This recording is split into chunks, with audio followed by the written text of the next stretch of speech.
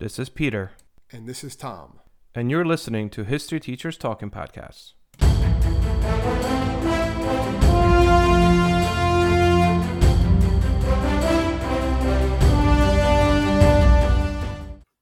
All right, this is Peter Zablocki and Thomas Reska. Welcome back to the show. In lieu of, I guess, the new James Bond movie being pushed back. In the Black Widow movie. Yeah, right. That's getting pushed back too. Well, it did, yeah. So I think in lieu of those movies, we decided to do something that doesn't really get talked about that much. And while you watch a lot of movies that are spy thrillers, and there's a lot of books and whatnot about famous spies, and there's actually a lot of famous female spies in history. Mm-hmm. So we decided we'll kind of cover them today. So we're gonna try to center this conversation on famous female American spies. However, we'll also throw in some of the more famous spies from other countries in different countries from major time eras. Obviously, we're going to be looking at some Revolutionary, Civil War, obviously World War I, a little bit World War II, and Cold War, and even some modern ones that are actually have happened in recently. Obviously, if they're modern, but yeah, it's really what I'm doing a lot of the research for this. It's like you always have like that pop culture, like we're talking about the James Bond movies and the Black Widow movies. So you have that popular culture idea of like the spies, but the reality of the female spies is actually extends far beyond anything that like the movies were kind of showing. So the first one is the famous Agent 355 or Agent 355 in the American Revolutionary War.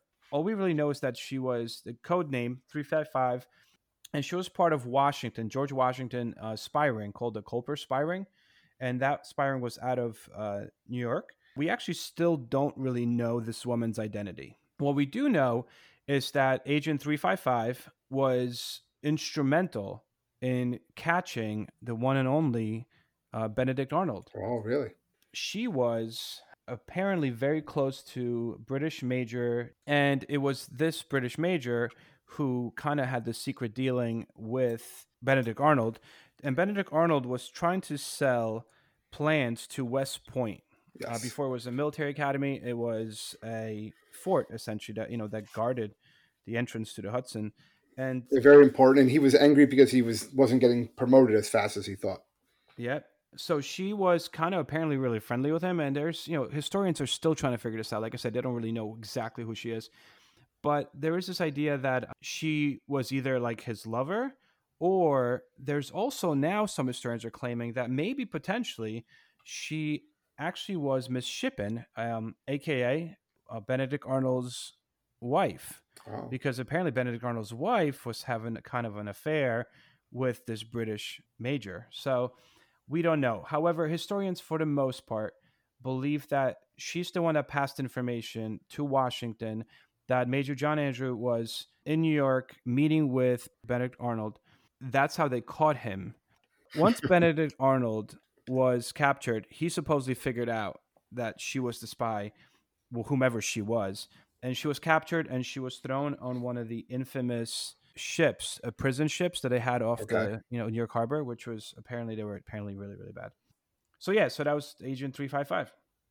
And then there's also another, female spy from this time period, and that's Anna Smith Strong. She was also part of the Culper spy ring, which directly reported to George Washington.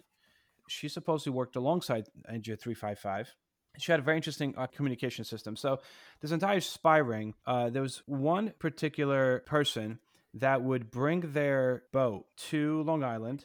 And like whenever he dropped his boat, he would bring information in and then bring information back from New York. The boat had 6 different drops, so he would never be caught. So he always stopped at 6 different places on the river. And the way that Miss Anna Smith Strong participated in this is she would actually put out her laundry on her line every time that there was a delivery on like Thursday or Friday.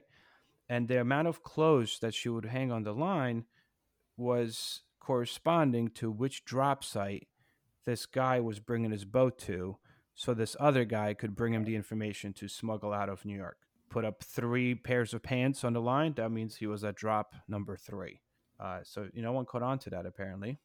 You also have another... But no, these are interesting. I really gotta say, again, these are interesting because they're ones that if we didn't really do this sort of, they're not names really in the history books or names that you're really going to find unless you're doing these side research projects. Yeah. But yet they're important. They have major impacts. That's what I was when I'm reading about some of the ones that I was looking up. They have major impact on major events that took place, and they're really the reason that they weren't talked about. Or their names aren't synonymous in history is really because they're women and because they were spies too, and they Yeah. kind of just in the shadows behind the scenes. Yeah, no, Anna Smith Strong was instrumental in essentially I've heard her. Yeah. giving George Washington detailed information about troop movements in New York City and the vicinity. And ultimately he was able to chase the British out of New York. Two other ones that I think I should mention when it comes to American Revolution. One is Anne Bates, and she's interesting because she actually I did see her. spied. Yeah, she spied for the British. So she acted. She was a loyalist. We know that now through history, but she lived in Philadelphia. She was a school teacher. What she did is she kind of posed as this peddler, like selling, used supposed like leftover knives, needles, dry goods, anything that American military soldiers might need. Under the cover of the fact that she was this innocent school teacher, she would go into soldiers, camps, and she would sell all these things. But really, what she was doing is she was writing down information that she would later on pass on to the British. There's no real information as to whether she was instrumental in anything really hurtful to the Patriot cause. However, she is the only British American spy that we know of from No, this and conflict. again, there's The probably there had to be others, but yeah, these are the of ones that kind course. of their names survived. Yeah, And then there's Lydia Darragh, Darragh. I assume the H is silent. Darragh. This lady has a really interesting story. She kind of employed all her sons to help her with her little spy ring. The British officers started using a large room on the second story of her home for military meetings, and that's usually what happened if you had a nice home in a vicinity and the redcoats came. That's they a took it. quartering Yeah, act. that's a corner. Yeah, I was Quartering act, just going to literally. say. Yeah, Yeah. So they repossessed her house, and they lived upstairs in her house. So what she did is she just kind of capitalized on the opportunity, and she started gaining information and listening in on all these military meetings that they had. The way she did it, she would actually hide in like a small closet, and as these guys were filing into the room, she would stay in the closet and just literally take notes on everything that these soldiers were saying about battle plans and so on. And then what she would do is she would code those messages of all these battle plans on like little tiny pieces of fabric, which she would then sew on to buttons, like on a coat. Because back then the buttons were plastic; they actually were like made out of material. So she would put these messages in the button, and then she would cover the button with a material, sew it on the back, and then sew the buttons onto her teenage sons' shirts or whether they hmm were vests. And it was her sons would then go and visit their older brothers, and then they would take these buttons and present them, with these clothes. They would bring them over to the Patriots and their soldier camps, and that's how she would bring over this got all that information. She information. employed all her sons, and she would sew it into the buttons, which I thought was kind of interesting. These four are kind of the ones that history remembers from American Revolution. But the Civil War definitely seemed to be the Confederate paradise when it came to Yeah, I spies. found a couple on both, obviously, and you can. I'm sure there's many more that neither one of us were able to find during our research. But they definitely, I saw there was a lot of Confederacy because they had that strong feelings, about the South, about their cause, and their husbands were all away fighting. Not that that wasn't happening in the North, but the North had a lot more younger men or men who were not yet wed, or if they did, it was just a different dynamic, different population than what you had in the South. Mhm. So a lot of these women who marry these older men at younger ages were just indoctrined with the Southern Belle type of personality, that Southern Belle, the whole idea of being a Southern Belle, being a lady, and things of that nature. And they really played that up. And because they were seen as that, that's one reason why they were able to get a lot of the access and get this information that they were able to get. And a lot of times they're caught and then they're let go simply because, well, you're a woman and we don't want to throw women in jail. Like that was also one Yep. thing that I've noticed quite a bit as going through this. Yeah, but one of the big ones that I would talk about from the Civil War era was a young woman known as Rose Greenhow, and she was known as Wild Rose. Yeah. And she was known as that was her name actually just in high society, right around Washington D.C. She was a wife of a wealthy doctor, and it took a tragic turn in the late 1850s. Her husband died, and five of her eight children died in the 1850s. And right up before the Civil War broke out, she was a big supporter of the Confederate cause. And she created a big network of anti-union spies. And she was known as being really good at not only being charming, but being able to spark up conversation. And Yeah, like because a of big this, hostess, right? It was yeah, like she was a big yeah. hostess. She would have all these parties. And that's the thing, she was in Washington, D.C. in the time. And but she was a Confederate, and she wasn't known that she was a Confederate, that she was a supporter of the Confederacy. So she was having all these diplomats and politicians and generals come over to her place, and then secretly she would pass along all of the information that she overheard or was able to steal, and she passed it to Confederate generals and other contacts from that area. And she actually contained in 1861 she contained a whole bunch of information about the Union's army plan for Manassas, Virginia. And she actually sent her 16-year-old courier into Union territory with these coded messages tucked in her hair. He actually gave it to the Confederate generals.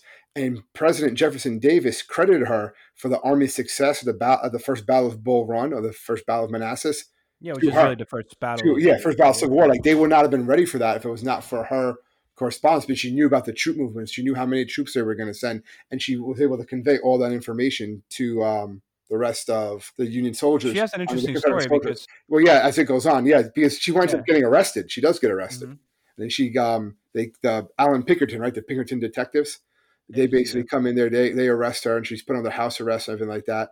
But she's able to leave, escape, yeah. and then she becomes a diplomat. Like you said, they figured out she was a spy, and which another thing is kind of crazy because the first Battle of Bull Run could have ended the entire war. They I should mean, have. They should have. Yeah, yeah. yeah, the Confederates destroyed the Union soldiers and basically chased them back to Washington D.C. If the Confederate soldiers just kept on going, they would have invaded Washington D.C. First battle of the Civil War. So this woman, Rose Greenhow or Wild Rose, was instrumental A in that very huge, first yeah. victory. For Jefferson Davis and the other generals to say, "Listen, we don't win this battle. We don't have the success that we do without her." That's huge at the time Yeah, to be yeah, giving this much and credit for a woman, to really a too woman at the in the time. 1860s. Absolutely, When the Pinkerton Agency, which is like the first, government federal agency that's formed, it's kind of like a not a secret service, but think of it as like, I guess you're right, a detective agency. So the Pinkertons figure out that she is the spy in Washington D.C. and all they do is just place her on house arrest. Like, yeah. what crazy? Again, it's almost the idea of not taking her seriously because she's a woman. So what happened is she gets released, in 1862. Right away, she's hired as a diplomat, as you mentioned, and she's sent over to Europe to essentially get money. She meets Napoleon. She meets Queen Victoria. Yep. Now there That's was where no she meets chance. some British guy, right? Doesn't she Yeah, meet some she British meets a guy? British guy. She gets married. She publishes her memoirs. Yep. And then she decides, all right, I'm going to come back in the 1864, back to America. As she's coming back, her ship gets attacked by Union forces off the coast of North Carolina, and then And she this is tries, like a weird story, right? The end yeah, part. well, she tries escaping in a rowboat, but she actually drowns because what happened was inside of her dress and her clothing, she had all these, she had gold like sewn into it that she was trying to smuggle in to help fund the Confederacy. Yeah. And she had all these also notes for Confederate leaders. It prevented her from being able to swim, and that's when she eventually drowned. Yeah. So her love for the Confederacy and her loyalty to it also cost her her life. Another one I'm sure you have is Belle Boyd. Bell If Boyd, you, yeah, yeah, she's an Isabel Belle Boyd. interesting one, yeah, She had a crazy. I mean, again, she was also a Southern loyalist, and she was a spy for the Confederates. And her story has like a very tragic beginning. I mean, yeah. a man. The idea is that a man invaded her home. A Union Um, soldier, yeah. Union soldier invaded her home. Yep, and like tore down her Confederate flag that she had, and spoke offensively to her mother. And Belle was only like 17. We don't know the exact truth of what this soldier was attempting to do to 17-year-old Belle and her mother, but what we do know is in retaliation and to protect herself and her mother, Belle basically took a gun and shot this Union And soldier, and shot him, she yeah. killed him. And she was And acquitted though. She was acquitted she of the was. crime. After that, it was kind of like that's when she decided, you know what? Forget this, right? Like I'm going to do anything and everything in my power to help the Confederate Yeah, cause. her. I think she had less love for the Confederacy than she had hate for the Union because of this soldier. That's really what it was. She just She just wanted to somehow, whenever more stuff probably happened than what we're able to find out, Yeah. unfortunately. And it's kind of like lost to history, but she's definitely being, seeing that guy and all the Union soldiers. So I'm going to get back at him Hmm. by punishing the entire Union. Yeah. But she was young, 17 years old Yeah. when this took place. What essentially happens after that is you have very similar situation of kind of like what happened in American Revolution, that you had Union soldiers that repossessed her house, right? It actually was a hotel. I think she stayed in a hotel. She lived in a hotel, and the Union soldiers, specifically Union officers, stayed up in like the floor above her. So what she would do is she would start to eavesdrop on their meetings, and then what she would do is she would then ride through the night to Confederate forces to pass on the information that she heard. She supposedly, at one point, even started providing or giving her information directly to Stonewall Jackson. Stonewall Jackson, yeah. She eventually is caught, right? And they saw her doing this, yeah, because they're like, why Yeah, is this when it was so obvious that was what she was doing. And they caught her, but she was released. A month later, they caught her again. And like, listen, you have to knock this off.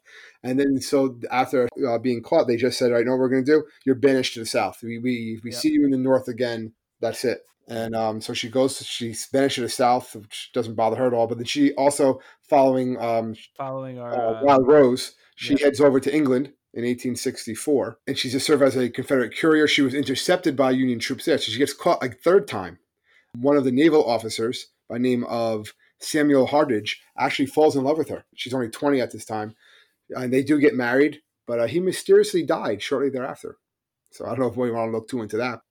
yeah. She does marry him. She has a child with him, and Hmm. he dies shortly after. And then there she just kind of just stays in England for a while. She writes her memoirs, which is a big thing back then. Her life story. At 20 years old, she writes a memoir, right? Yeah. And she becomes a pretty Yeah, successful. like what would you write at your 20 At 20 20, like I my have no idea. I prestiged this many times in Call of Duty on my PlayStation 3. I was never a Call of Duty guy, but yeah, Yeah. something. I don't know, something. I know what you're saying. Yeah, I don't know the video Yeah. games. And at 20 years old, I have no idea. I also, yeah, wasn't going across the Atlantic at 20. But Yeah, no. she actually becomes a very successful stage actress. She does. Yeah, Yes, she does turn this into a career afterwards. There's a couple more from this time, and then we actually have one that Elizabeth Van Loo. she's a I'm sure you Union found. chick. Yeah, she's for Union, but she was born in the South. I mean, Yes, she's the she's a opposite. very Yeah, slave-holding, wealthy family in Richmond, Virginia. And then it's almost like her father probably didn't think this through, but they send her over to Philadelphia to go to school, yeah. which in itself at the time, sending young women to school, again, still kind of taboo in a sense. 1800, she goes to Philadelphia, and the school has a very big Quaker influence. On her, yeah, and that's against Yeah, slavery. She yep, becomes and an it's very much abolitionist. yeah. So she becomes an abolitionist, and when she comes back to Richmond, Virginia, her father passes like 1840s, and she actually convinces her brother, right, to free the slaves, and they stay on as paid servants in Richmond, Virginia. It would becomes the capital of Confederacy, which is super unheard of and unusual. But when the war breaks out, Yeah, I'm sure go ahead. there's a lot of books about her, and speaking one of those interesting little like mini series or Yeah, movies, something on Netflix. Because when war breaks out, her and her mother begin visiting a lot of the Union soldiers, the in brutal, prison, right? In the prisons. Libby prison, Yep. which is a brutal Confederate prison camp. We should But do a podcast on that, on like the prisons, the Confederate. they were bringing clothes and food, medicine to them. They helped men escape. They smuggled in and out letters for them, valuables. As they were doing this, a lot of the soldiers that they helped escape tell the Union generals is what happened. So General Benjamin Butler recruits her as a spy, and she becomes the head of this massive spy network that's based in Richmond. A lot of her servants are helping them. Some of these other like famous female spies, Hmm. like Mary Bowser was a very important female spy Yeah. by herself. She sent coded messages, and they would do this using invisible ink. No, she was like the head of this like Yeah, spy ring. they would hollow out like eggs or Eggs. watermelons Yeah. or any type of like Yeah. fruit and vegetables. They would hollow it out and put the messages in that. Because again, no one would, they would sew it in their clothing because no one would really convince them what was going on here. And then when Richmond falls in April 1865, she actually flies. They said she's the first house to fly the American flag over her home. And then like the neighbors just got like really mad. Like they were so angry about this. This was like right as soon as Virginia falls. Richmond Falls. Yeah. She's putting up the U.S. flag and like, yes, yes, like she's all pumped up about it, and everyone else is like, how dare you? And she winds up becoming a pariah in her own community, Hmm. basically. And she becomes a postmaster general on Under Grant. their grant, and but she winds up being in poverty because she used up all of her family's wealth during this war for espionage to help smuggle soldiers out, bribe people like the Confederacy. And it has a nice turn at the end of her life, though, right? Well, it's one of those interesting turns because the family of a Union officer she assisted during the war happened to From one be of these, yeah, from one of these prisons that she from was these at. prison camps, but he also happened to be the grandson of Paul Revere, Yeah. which is one of those like crazy like connections in history. You know, this is Paul Revere's grandson. So he was wealthy, and he finds out about this, and he winds up providing for her until her death, and she dies in 1900, I believe. Yeah, Yeah. 1900. Yeah. And I think the last one I have, I don't know if you have any more, but the one I kind of want to mention is Harriet Tubman, Yes. Yeah. whom I think is going to be on our currency, or supposed to be over. Hello, my name is Peter Zablocki, and I'm a historian, author, and college professor. I'm thrilled to invite you to check out Evergreen Network's History Shorts podcast. Every Tuesday and Thursday, join me on a journey through time, exploring the little known and hidden gems of history. In each bite-sized episode, I'll dive into my original research to bring you intriguing historical curiosities you've probably never heard of, uncovering the fascinating stories that have shaped our world, from forgotten figures to overlooked events. And the best part? I've condensed all this historical goodness into manageable chunks, perfect for your on-the-go lifestyle. Whether you're commuting to work or squeezing in a quick break, History Shorts fits into the little time you probably think you don't have. Subscribe now and never miss an episode of the History Shorts podcast, available wherever you get your podcasts.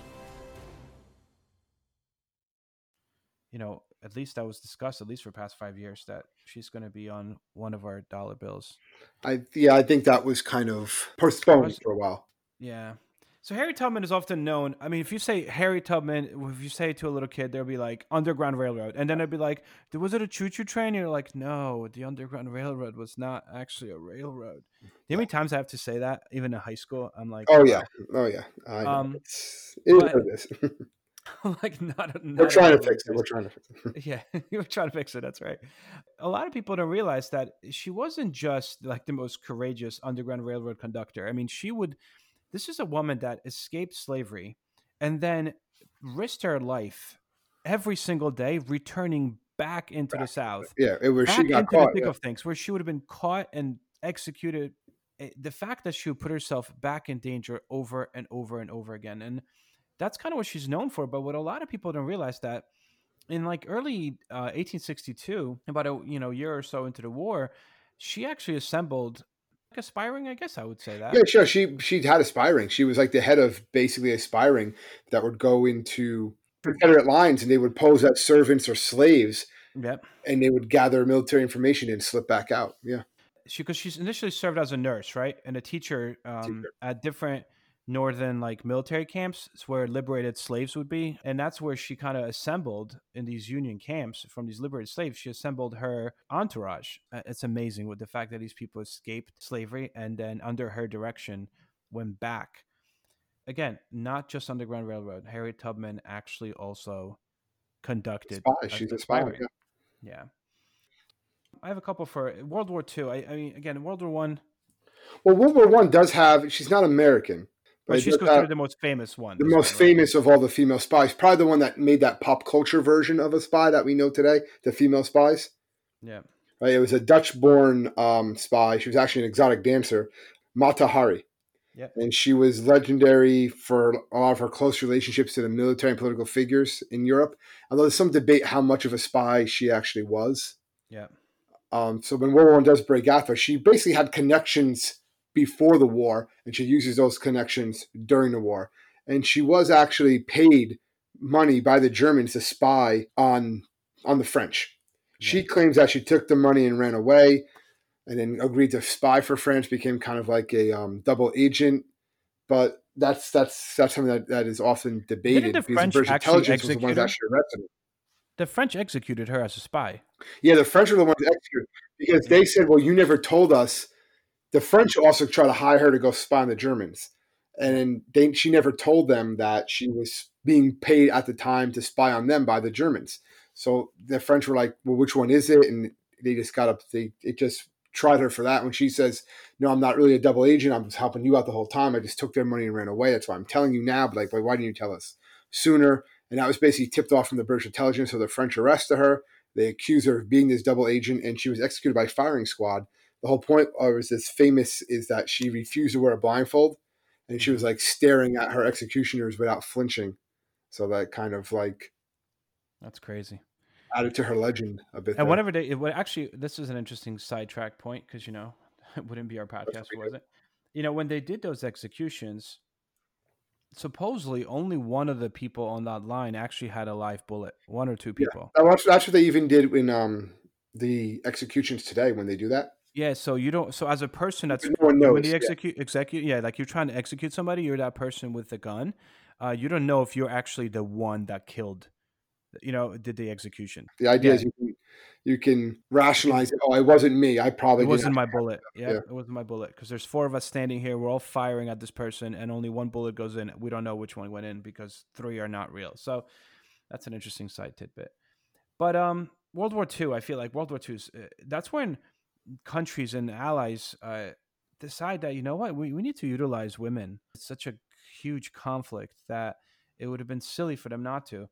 So there's two intelligence agencies. You have the British SOE, which stood for Special Operations Executive, hmm and then you have the American OSS, which is the Office of Strategic Services. It's like the grandfather of the CIA. CIA, basically, yeah. It's before CIA was before it's called CIA. SOE, or the Special Operations Executive, the British version, was active in virtually every occupied country in Europe. They had native operatives in enemy countries. They aided resistant groups, monitored enemy activity. I mean, these guys were all over the place as a spy network, and a lot of their spies were women. And then the OSS kind of overlapped those operations, right? But it also had operatives in the Pacific theater. That was the major distinction. Most of the times, these guys employed, I would say, ordinary women, men and women that they would try to get to pass on information. Anyone they could find. I think the most famous American spy, female spy from World War II, I don't know if you agree with this, is Virginia Hall. Virginia Hall, yes. She was also known as the most dangerous Allied spy, I believe. Right? That was what she's She kind of. was. Oh, the Germans had like literally made her the most. They actually made her the most wanted spy, Yeah, and they called her the woman with a limp or Artemis. yeah, but she had a wooden leg. Yeah, she did. She had a wooden leg. I'm kind of getting a little ahead of ourselves here, but Yeah, Virginia Hall is intense, right? So born in Baltimore, Maryland, comes from a really privileged family. Was like a super outdoorsy girl. Attended fine schools, colleges. She wanted to be a diplomat. And in 1932, she lost part of her leg, right, in a hunting accident. She resigns from the State Department by 1939, which is the year World War II begins with Germany's attack on Poland. She was in Paris when this started, when the she's an ambulance invasion. driver, right? She's in the ambulance corps. Essentially, when the French government falls and the kind of fascist Vichy government in France takes over, she moves to England, right? And then when she moves to England, she somehow uses connections and gets involved with the SOE. They send her for training, and then they return her back to occupied France. She goes in and joins the French resistance as the British operative, and she's American. We should mention that. But then the Nazis catch on to this resistance, and she has to escape. So they said she escaped on foot through Spain, like In, mountains, climbing, in, crazy in stuff. the winter, Yeah, in the middle of winter, while she has one leg. You outdoors know, person. So this was she had that experience because that's not something that like anyone could just do. So then she returns to France. And essentially what she did in France is she kind of was I guess, the linchpin or the connector between the underground resistance movement and Britain. She was a They discuss. Well, she goes to Britain. She Yep. escapes to Britain. Yeah, and like you said, she goes back to France. And but when she goes back to France, she disguises herself as a peasant woman with gray hair, dye her hair gray and everything like that. Yep. And like you said, she's that linchpin. She's basically like a radio operator, and Yep. she's monitoring German intelligence, organizing like drops of supplies Yeah, for and them. even after D-Day, I mean, she's the Even one after, that yeah, creates yeah, she's the one that creates drop zones, like draws maps for them. yeah, And she's also the one that goes from house to house and finds safe houses for a lot of these soldiers. So she kind of makes connections with locals. networking. She's networking, and that's what she's doing. Yeah, Yeah, monumental in the invasion, a U.S. invasion of France. German occupied France. It got to the point that you're right, she became infamous to the Germans. Like they tried their best to capture her. And what made it so difficult is the fact that she taught herself to walk without a limp. Yeah, so they wouldn't be able to find her. Yeah, because they knew her as the woman with the limp. So she somehow taught herself with one leg to walk without a limp. But like you said, she would disguise herself all the time. She was like the Sherlock Holmes at the time. She just completely disguised herself, and they just could not find her. She was eventually awarded a bunch of medals. Rightfully Uh, so, yeah. yeah, she was awarded the Distinguished Service Cross by General William Donovan for her efforts in France and Spain. It was the only award to any civilian woman in all of World War II. Wow, yeah. Yeah, and then after the war ends and the OSS stops being OSS and becomes CIA, she kind of transitions for a little bit. She continues through OSS until CIA, like 1966, couple years over, and then she transitions to the CIA and then she retires. She passed away in 1982 back in the United States. So crazy story. Yeah, absolutely. Again, All one right, I think they should make like some like a little mini series about this. I'm sure they have, but yeah, a we're just better one, pro- we're a just, newer one. yeah, Yeah, yeah, we're just late to the party here. Any other ones they have from World War II? I found out of other ones, but then they were not American. So if you want to, Well, there's one other one that was Barbara Lewis. Barbara okay, Lewis was she was a WAC, Women's Army Corps initially. So the WACs would go into different towns and have these rallies to try to get women to join. So she joins, and while she's officially part of the Women's Army Corps, she actually winds up receiving a Bronze Star for her OSS work. She worked for the OSS, and she would be instrumental in using German prisoners for counterintelligence. Right? It was known as Operation Sauerkraut. She actually trained them and was in charge of this. They would take German prisoners and they would turn them, in promises of, hey, when war's over, you could come back and live in the United States, kind of thing. And they would create these fake passports for them and essentially release them back behind enemy lines, release them back to Germany to infiltrate German units and spread what was known as black propaganda about Adolf Hitler. So they would spread, there would be leaflets and signs and other things that would just pop up randomly, amongst German soldiers in their camps. And the Germans couldn't figure out what was going on, but really it was these quasi German soldiers that were really working, through this Operation Sauerkraut for the OSS to spread as much doubt in the it's minds of possible. German soldiers. Yeah, like, hey, you're gonna lose. It's kind of like what they had that Yeah, like Tokyo Rose in Tokyo Japan. Rose, that's what it was. They would play popular music on a radio that the American GIs could pick up, and you would have this American woman that would be working for the Japanese that would say, "Hey, what do you think your sweetheart's doing back home? She's probably with somebody else. She Trying to probably left demoralize you." them. Yeah, it just kind of demoralized them. And Germany had the same thing. Yeah, it's very common. This Very is what common. this is what you did. All right, I have one here. It was known as Churchill's favorite spy, Hmm. Krista Starbeck. And if I'm saying that correctly, you would know a little bit more than I I do. would probably know a little bit more. Yeah, no, but that's good. Go ahead. Basically, though, she was a daughter of Polish royalty. Her mother was Jewish, so that kind of like also limited how far they could go, Hmm. right? The aristocrats. But her father taught her everything: horsemanship, shooting. So she was really skilled outdoorsman. But her biggest skill was she was great at charming men, and she had all these admirers and stuff like that. It actually wound up leading to her death. She was years later, after World War II, she was stabbed to death by one of her admirers. But Hmm. yeah, but what basically happened, she was overseas when the Germans invaded Poland. It's the beginning of World War II, and she kept on trying to enlist in the army, but she obviously couldn't do it because she was a woman. So she was in London. She presented a plan to the British Secret Service that she would ski into Nazi-occupied Poland, and she wanted to deliver propaganda. She wanted like positive news about the fight against Hitler, the fuel the resistance. Because remember, at this point, the Polish government fled the country, so the only way that the people in Poland were going to get any sort of positive information was from these spy networks or from these people smuggling this information in.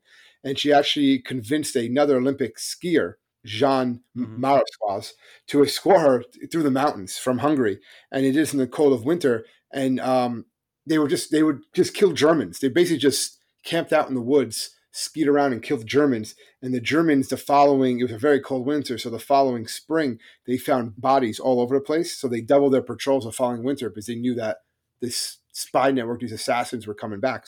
And she was obsessed with danger. She loved that they'd taken like really dangerous missions, smuggling intelligence in and out of Poland. She actually, at one point, to evade execution and capture, she chewed her own tongue bloody. Really? to make it look like she had tuberculosis. They would just leave her alone and be like, we don't want to get that close to her because they don't want to catch tuberculosis. So that's what she would do. Just like make her tongue suit. She was just chewing her tongue bloody. Towards the end of the war, she found out that one of her lovers was was being held in this prison. So what she did was she would stay outside the prison and just sing and sing and sing until finally the guards were like, all right, what's going on? So they let her in. And then she lied, saying she was related to a British diplomat. They said she was related to like Churchill or someone like that. And that she's saying, listen, you guys know the reports. You know the Allies landed in France. They're going to be coming here soon. And the only way you're going to get mercy is if you release all these prisoners. And eventually they agree. They just let them all go. They let all these prisoners go at the Hmm. prison because she convinced them that she knew people and it was the only way they were going to be saved. And later on, Churchill's daughter, Sarah, wanted to make a movie about Krishnana. And they asked her, like, why do you want to do it? It was because she said that was my father's favorite spy. And that's kind of how she kind of got that name. Churchill loved her, like, loved the information she was, all the stuff that she was doing. There's actually a few women, American women, that participated and worked for the OSS, but not as in the traditional sense as spies. They just work for the agency itself, and they did some really interesting things. And some of them are actually kind of famous. At least you became famous afterwards. One was Julia Child. She eventually becomes a very famous American like cooking teacher, Coco author, and Julia Childs, yeah. yeah, So yeah, that's right. She was a World yeah, War. I remember yeah. that. Yeah, So while she was trying to get into the wax, they turned her down because they said she was too tall. She was 6'2". yeah. So they're like, well, she's like, well, I want to help my country, and they're like, well, you're too tall. That's ridiculous, right? So she instead applies for the OSS in Washington D.C. and gets in. Okay, remember this is a woman that becomes very famous for cooking. She spearheads this workable shark repellent that was used by downed flight crews, eventually even for U.S. space missions as well, like water landings. She worked for the OSS. You know how like James Bond has a bunch of these gadgets? Like she created a gadget basically, She was a which was gadget. a shark repellent. Yeah, if you get shot down. And eventually, obviously she, becomes a famous cooking TV personality. Marlene Dietrich. She was actually a famous actress at the time. She was of German descent, and she participated in these radio broadcasts that were aimed at Germany, something what we were talking about, but from our perspective. And she would say them in German, basically, and she would spread this propaganda that kind of was devised by the OSS to have just lower German soldiers' morale and kind of promote defection and stuff.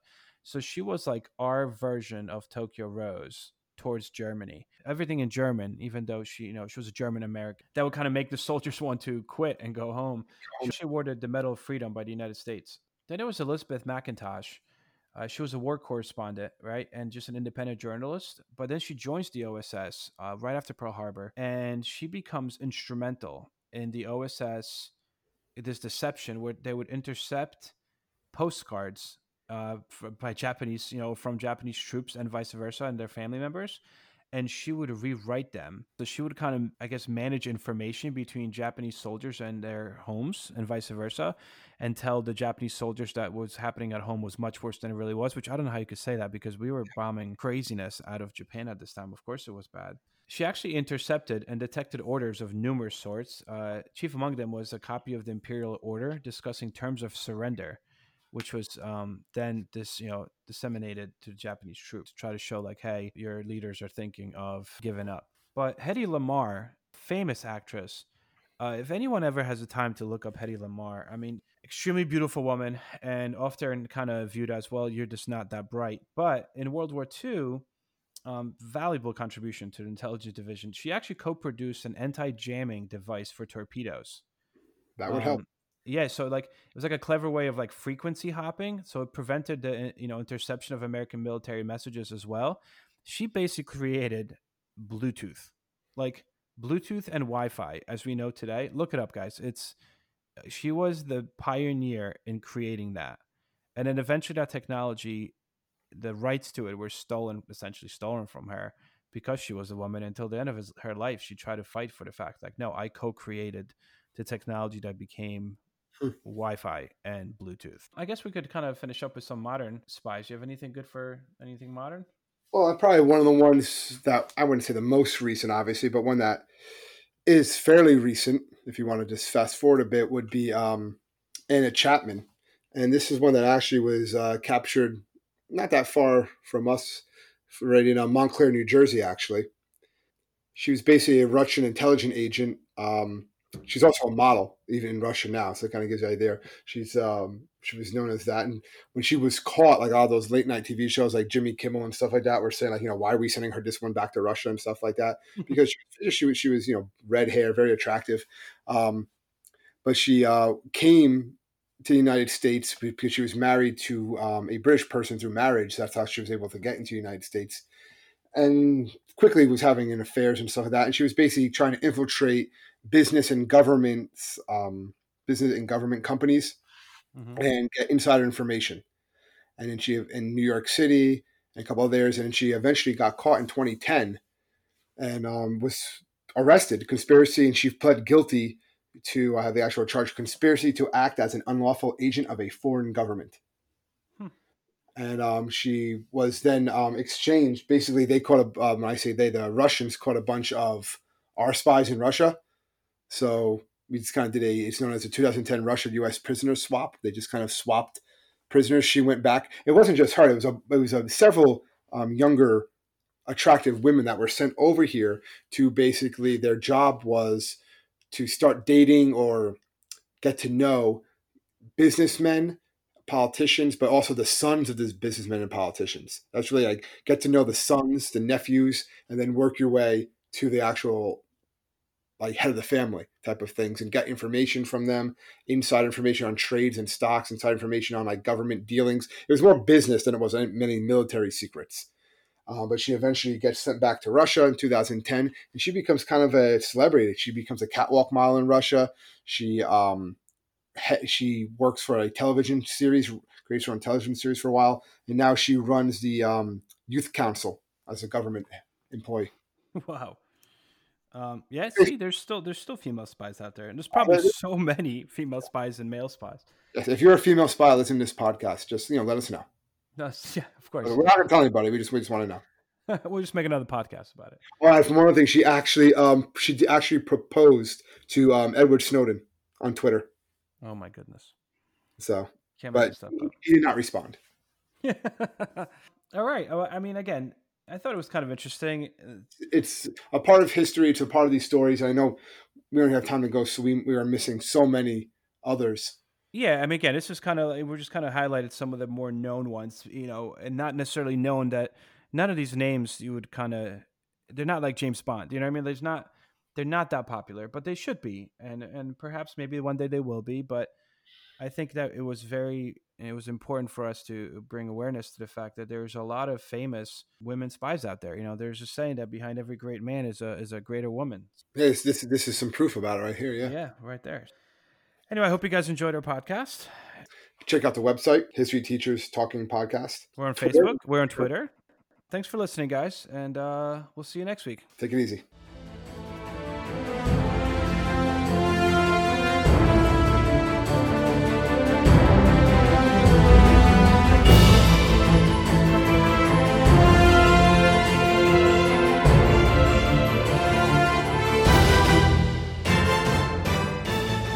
I hope everyone enjoyed our podcast, and if you would like to email us, you can do so at historyteacherspodcast@gmail.com. Around 10,000 BCE, families and tribes of the ancestors to the people of Britain would arrive in the southern part of the island after crossing from land that bridged from Europe. The Welsh built houses, communities, kingdoms, and continued to survive through Romans, Saxons, Danes, and Normans. The language and culture influenced by these sources continued to change and thrive, becoming ancient and modern at the same time. Join me as we travel through the history, meeting the kings, queens, nobles, and everyday people that create and grew modern Wales from the seeds of the ancient past. Croeso, and welcome to the Welsh History Podcast.